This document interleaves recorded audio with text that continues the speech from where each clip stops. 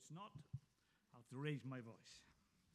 We're reading today from Psalm 98. It should be up on the screen behind me. Psalm 98. Sing to the Lord a new song, for he has done marvelous things. His right hand and his holy arm have worked salvation for him. The Lord has made his salvation known and revealed his righteousness to the nations. He has remembered his love and his faithfulness to Israel. All the ends of the earth have seen the salvation of our God. Shout for joy to the Lord. All the earth burst into jubilant song with music. Make music to the Lord with the harp and the sound of singing, with trumpets and blasts of the ram's horn. Shout for joy before the Lord, the King. Let the sea resound and everything in it, the world and all who live in it. Let the rivers clap their hands. Let the mountains sing together for joy. Let them sing before the Lord, for he comes to judge the earth. He will judge the world in righteousness and the people with equity. Amen. Let the Lord bless his word to our hearts. Let me pray.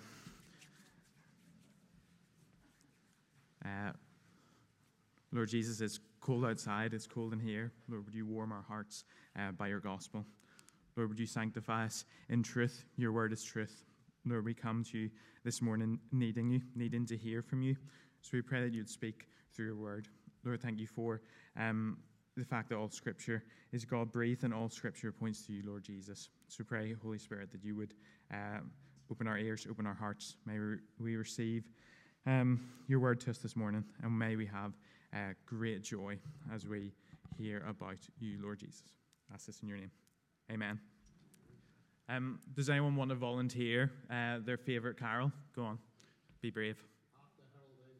Hark the herald angels sing. Thou who was rich beyond all measure. O come all ye faithful. No one say a Welsh name, otherwise I won't be able to repeat it. One more. O little town of Bethlehem. Very good.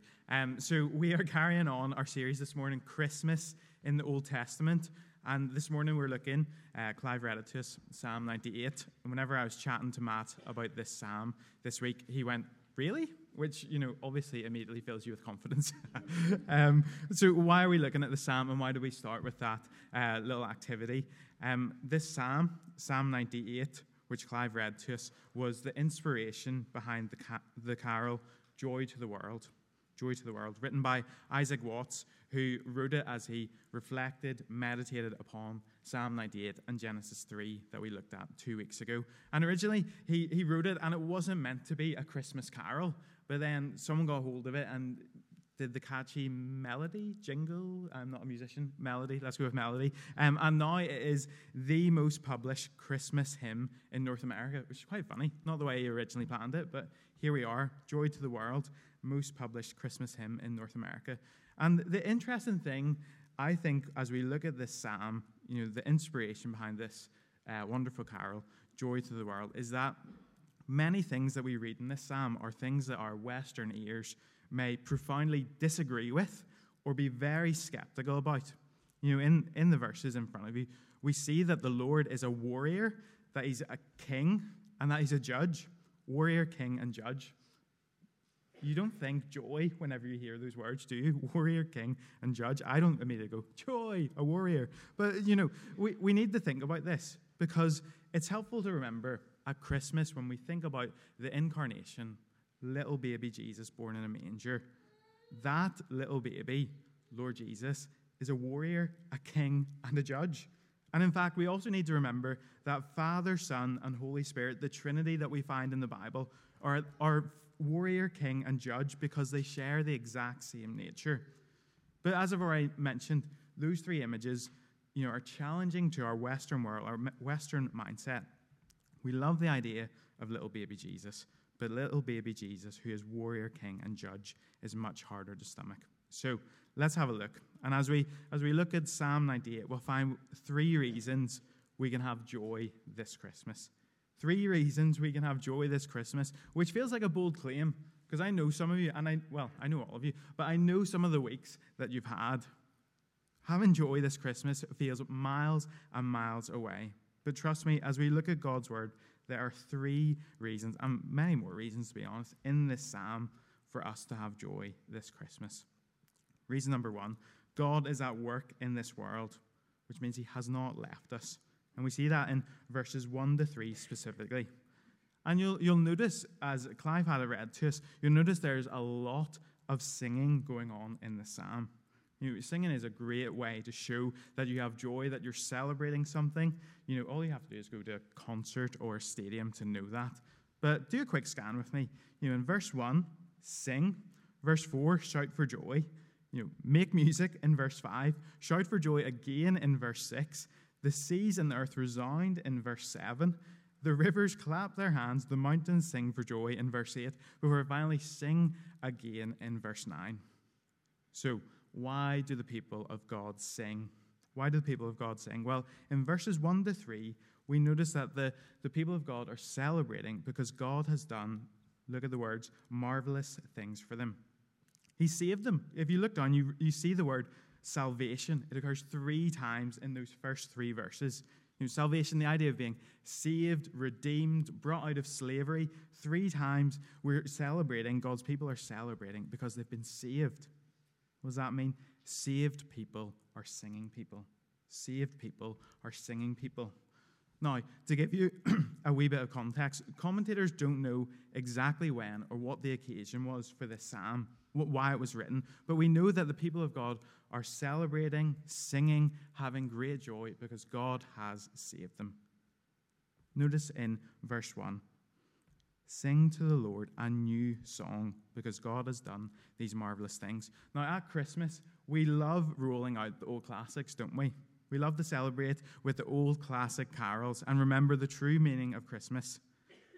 But does this mean we're not allowed to sing those old songs? Well, we need to remember, firstly, this psalm is not written about Christmas carols. But we also need to know, what does it mean to sing to the Lord a new song? David Mathis puts it like this. New songs of praise are appropriate for new rescues and fresh manifestations of grace.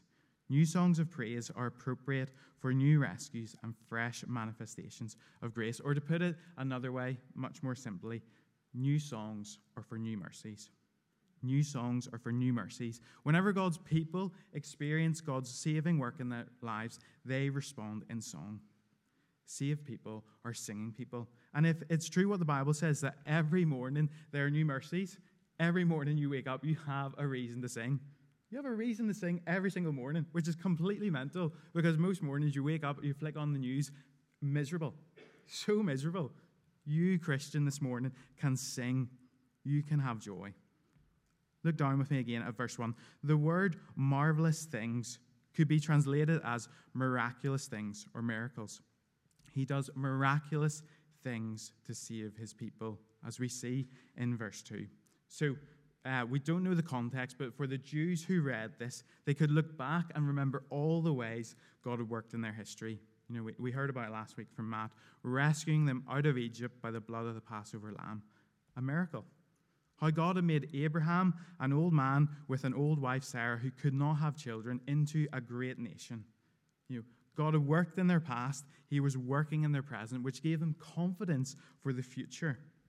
Now, how did God bring about these miraculous things? Well, look down with me. It says it in verse 1. God's right hand and holy arm are the ones that have worked this marvelous thing, this miraculous salvation. In biblical terms, the right arm, the right hand is a sign of strength, power, and the ability. God can do what he wants, basically. But notice with me, it is only his arm that's doing these miracles. Why do I draw attention to that? Well, if you're just using your right arm, you're not exerting yourself, are you? You know, you do that to swat away a fly or annoy a brother or sister. Get away from me. You know, this is his right arm, his right hand. God uses, that's all he needs to do saving deeds in the world. But again, notice with me in the psalm, and I know it's really obvious, but it's God and God alone who's doing the marvelous things. He is the one who's saving people. God plans it himself and does it himself. He is mighty, he's powerful, and he needs absolutely no help. You can have joy this morning. You can sing a new song this morning because you do not have to do it all yourself.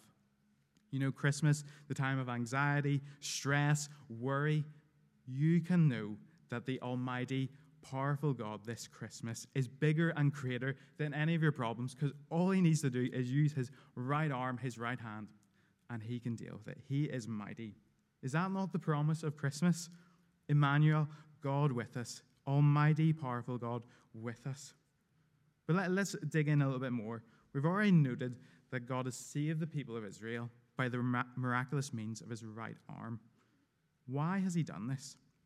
Why has he done this? Look down again at verse 3. It's because he's remembered his love and faithfulness to Israel. You know, time and again, when you read your Bible, you'll notice that God remembers his promises to his people. And you might think, you know, if you have a head like a sieve, like me, you might think, that is the miraculous thing. God remembers. He never, ever forgets. But I think this is a helpful reminder to us from the Psalm. You know, though for us it may be a miracle that we remember anything, God never, ever forgets. He always remembers his promises to his people. Why can we be so sure of that? Well, because, look, it's tied up in his righteousness. The Lord has made his salvation known and revealed his righteousness to the nations. You know, that's the psalmist's way of saying God can be trusted because God is perfect. He is morally perfect. He cannot forget. He cannot forget, which means this morning, if you feel in your heart that God has forgotten you, completely forgotten you, you can know the objective truth of God's word. He is righteous. He will not forget you. Never will he leave you nor forsake you this morning or for any morning that is to come, because he is righteous. Now, many commentators note that Psalm 98 links quite nicely to Mary's song, the Magnificat, in the New Testament. So if you flick over to Luke chapter 1, Luke chapter 1, verse 54 and 55. This is Mary's song. She's singing a new song because she's received this promise of Jesus coming. Mary sings, verse 54 and 55. He has helped his servant Israel, remembering to be merciful to Abraham and his descendants forever, just as he promised to our ancestors. You can know this morning that God is at work in this world, in your life, because he came to this world. He didn't say, I'm leaving them on their own. He came, he stepped into this world. You know, this is my favorite Christmas carol, Come Thou Long Expected Jesus. They always bring me comfort. You know, on my Spotify playlist, this is one of my top played songs all throughout the year, because I listen to it all year. I'm listening to this in July. I'm mental. But here it is. Come to earth to taste our sadness. He whose glories knew no end. By his life he brings us gladness, our Redeemer, our Shepherd, our friend, leaving riches without number, born within a cattle stall. This the everlasting wonder. Christ was born, the Lord of all. You can have joy because Christ came to this earth. He came to this earth so that you may have joy for every single day you're on this planet. Let's move on to the second reason we can have certain joy this Christmas. And the second reason is that God is the King. God is the King. He is always in control. And we see that in verses 4 to 6. Let me read them to you again. Shout for joy to the Lord, all the earth. Burst into jubilant song with music. Make music to the Lord with the harp and the sound of singing, with trumpets and the blast of the ram's horn. Shout for joy before the Lord, the King. So, in verses 1 to 3, we just had the voices, and now we have musical instruments. You know, God gives us joy, but he also gives us gifts. He gives us gifts to enjoy and to use in worshiping him. God wants us to worship him in the fullest way possible. So note, there's harps, trumpets, horns, and one commentator noted, you know, with all these different things going on, there had to be a certain amount of skill involved to make all these instruments blend together and sound good. Which makes me very thankful for all the people who make our music possible on a Sunday morning. The sound, the PowerPoint, the musicians, what a joy it is to be able to sing together. You know, think about this time last year on Zoom, in your little room, no musicians, just listening to your laptop. You can remember and have joy. We can sing this morning. You'll notice in verses 4 and 6, if you look down, We are twice told to shout for joy, to sing with joy. Singing to God should never be dreary. Singing to God should never be dreary. Actually, we read in Ezra 3 that the sound of people singing could be heard far away, even whilst they were mourning. Even in the deepest sadness of your life, you always have a reason to sing. The reason why we sing is, firstly, we sing to the Lord. We worship and adore him. But we also sing for each other, to encourage one another, to spur one another on. We believe these things. We're singing these things together. And finally, we sing for ourselves, to remember the truth, to enjoy it, to enjoy worshiping our God in heaven. But why is the psalmist encouraging the people to sing in these verses specifically? Well, we see it in verse 6, don't we? God is the King. Shout for joy before the Lord, the King. Now, what does the Bible mean whenever it says that the Lord is the King? Well, it's used in human language to help us understand something about his character. So let's think about a king. So a king has power, doesn't he? Whenever a king makes a law or a rule in those days, it had to be followed and obeyed. And if you didn't, you were an enemy of the king. You were in rebellion against him. But he didn't only have power, he also had authority. He was the rightful king. So for the people of Israel, you had to be anointed. You had to be from the line of David to be a king. So he has power, but he has authority, which means whenever he speaks, whenever he makes these laws, they should be obeyed. And whenever he thinks specifically about God being the king, whenever he gives laws, whenever he gives rules, he knows how the world should work because he designed it.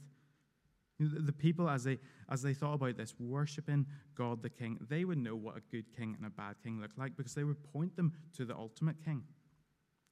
Another thing about a king has control. A king knows what's going on in his kingdom, doesn't he?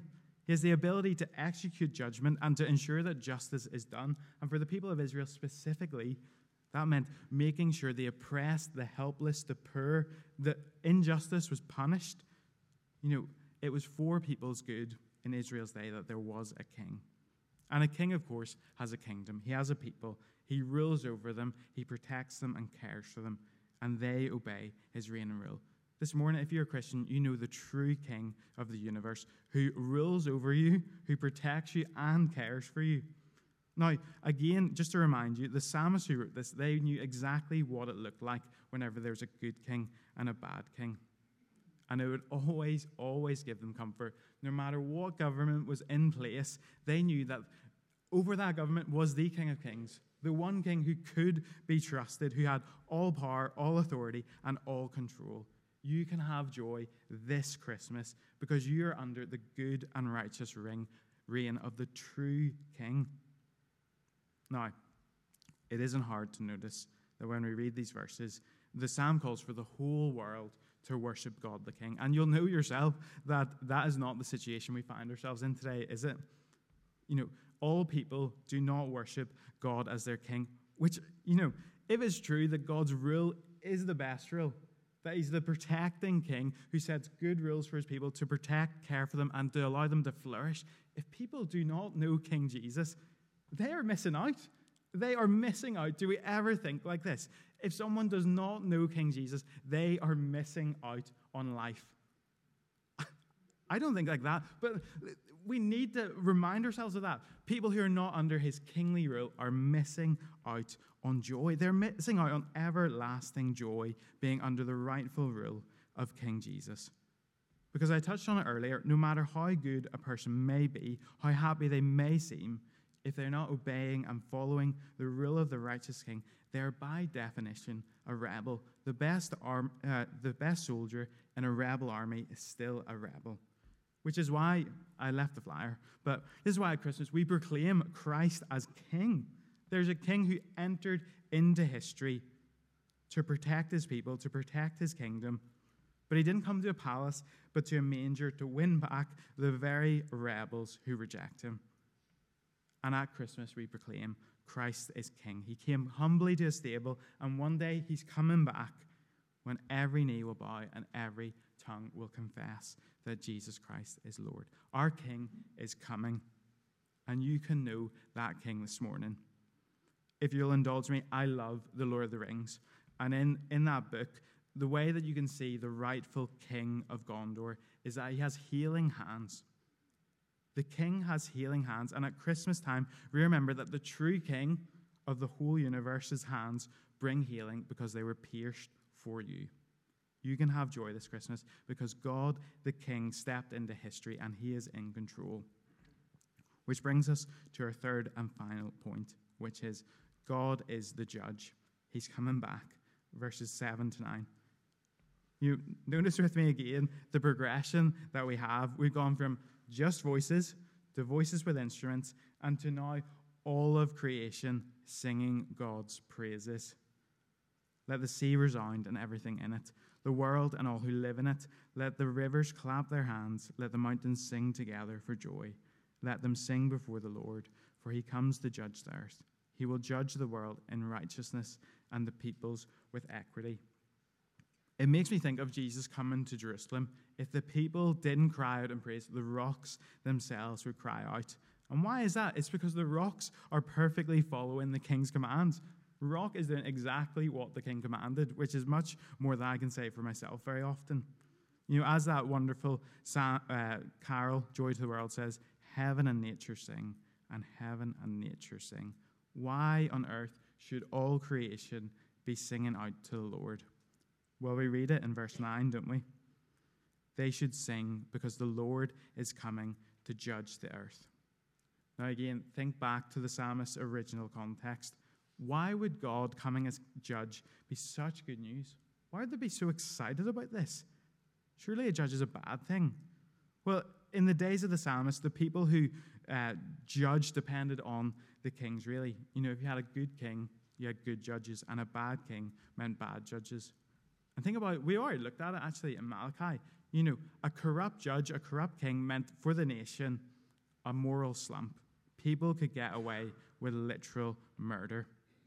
But even if it was a good king, even the best human judge is fallible. They can be deceived, they can get it wrong, they can be bribed. So for the psalmist, as they looked out in a world where there seemed to be corrupt and unjust things everywhere, they rejoiced and looked forward to the fact that the Lord was coming to judge because they knew the Lord himself would not get it wrong.